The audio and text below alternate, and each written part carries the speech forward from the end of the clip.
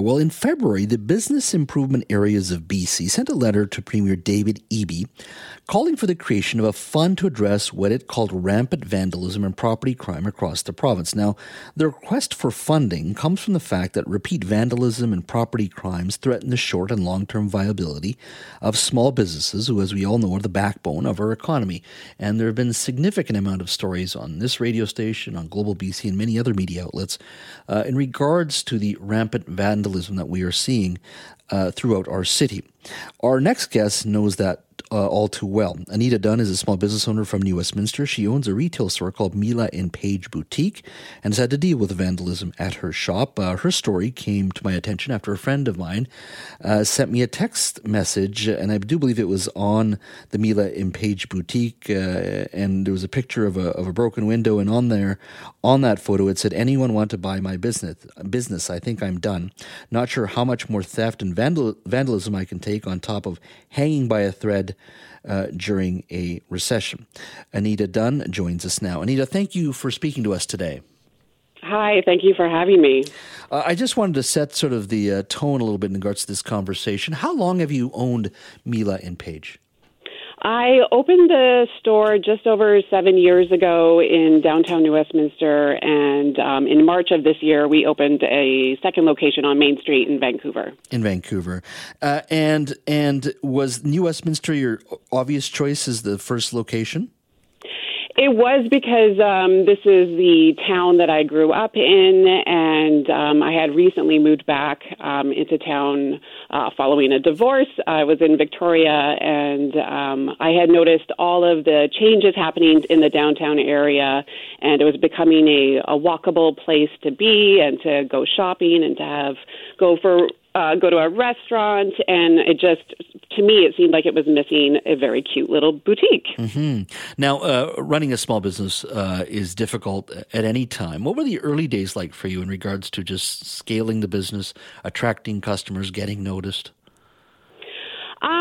It was fun, actually. It was my background is accounting. I'm a CPA, and I did that for 10 years, which anyone can imagine is very boring.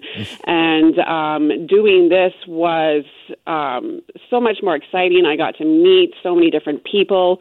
I was welcomed into the community very quickly. I got involved with our Business Improvement Association and joined the board about a year after opening the store.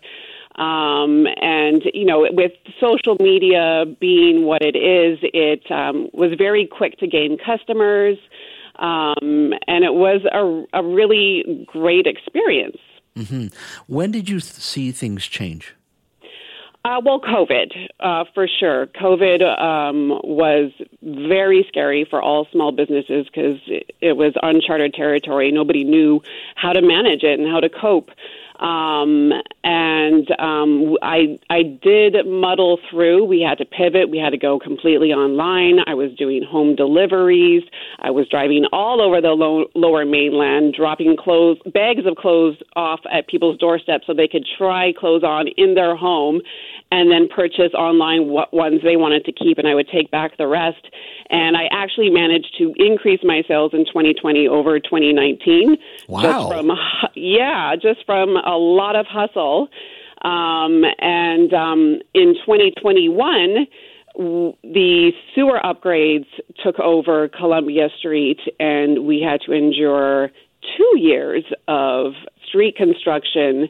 And that's when things really started to change because the construction was a constant detour every single day. So people, instead of just saying, well, I know I'm going to be detoured this way, it was changing every single day. So people just started flat out avoiding the area. And because people were avoiding the area, that's when the street entrenched people moved in because they weren't being bothered on Columbia Street. And so did you notice greater vandalism or crime in your area, or what impact did it have on your boutique specifically?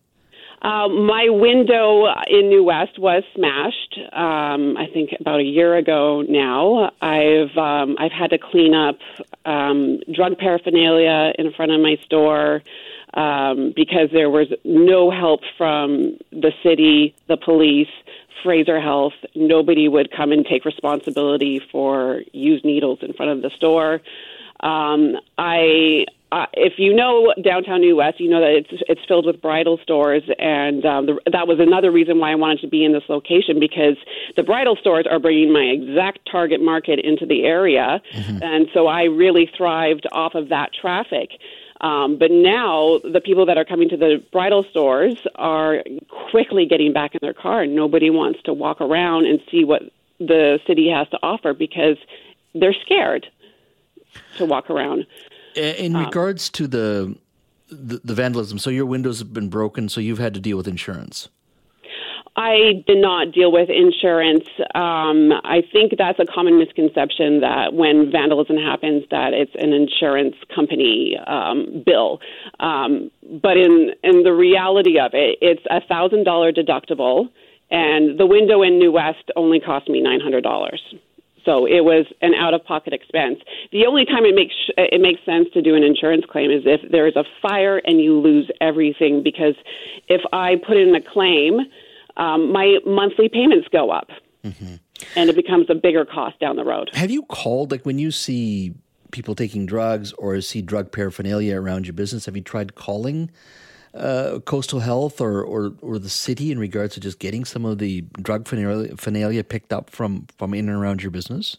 Yeah, I called the non-emergency line from the police department, and when they got back to me, they said it wasn't their responsibility. And then I was told to call Fraser Health, so I called Fraser Health, and when they called me back, they said, well, we're pretty sure that's a business owner responsibility. So everyone washed their hands of cleaning that up. If you're just joining us, we're speaking to Anita Dunn, who's the owner of Mila and Page Clothing Boutique in New Westminster. And as she says, in Vancouver as well. We're talking a little bit about some of the challenges small businesses have throughout Metro Vancouver, but also in the interior as well, all over British Columbia, when it comes to repeat vandalism and property crime. So it's threatened the short and long-term viability of a lot of small businesses. Now, Anita, in regards to what you have to deal with, whether it's a broken window, whether it's drug paraphernalia, whether it's potentially individuals who are out and about on the street that may be scaring away customers, I'm not sure who do you blame is the right question, but certainly what do you think we need to do? Is this a provincial government issue in your mind? Is it a law enforcement issue? Is it a local government issue? What would you like to see done? Well, that's a hard question, because that is the question of the hour. What is the solution? And I don't know what that is. Increased policing, yes, we need more police walking the beat, keeping people feeling more safe on the streets for sure. More municipalities taking their fair share of shelters. New West has a lot of shelters, and we know that we're getting people from the surrounding areas, from Burnaby and Surrey and Coquitlam, because those other municipalities don't have shelters for their own homeless. So for some of the other cities to take their fair share would be very helpful, but also for the community itself to understand really like what the effect of all of this is. At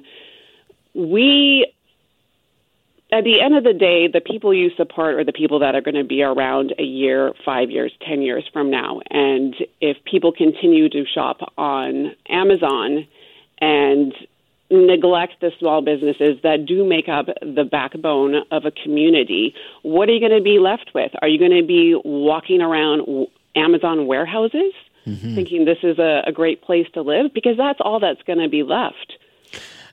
What are other businesses that you've talked to, small business owners in and around your area? I mean, in the case of New Westminster, in another 6 months, if this continues, or a year, would New Westminster lose more small businesses in your mind in the area that you're in? Yes, they will, because now that the sewer upgrades are done, the Patello Bridge replacement project is taking over, and that has already closed a section of Columbia Street, and it will close Front Street for the summer, which is going to divert all that traffic down Columbia and Royal Ave. And people are going to have another year of avoiding the area. There is a coffee shop on the Front Street Mews that just started a GoFundMe campaign because they have a huge electrical bill, and because of the 2 years of construction, they're broke. So they're struggling. I've already seen a salon has closed down, a donut shop has closed down. People are going to be closing down in New West. Mm-hmm. To your core point, though, whether it's property crime or vandalism, or in this case, construction that you've had to deal with as well, people have to get back to downtown and start shopping again, and actually shopping local and shopping downtown.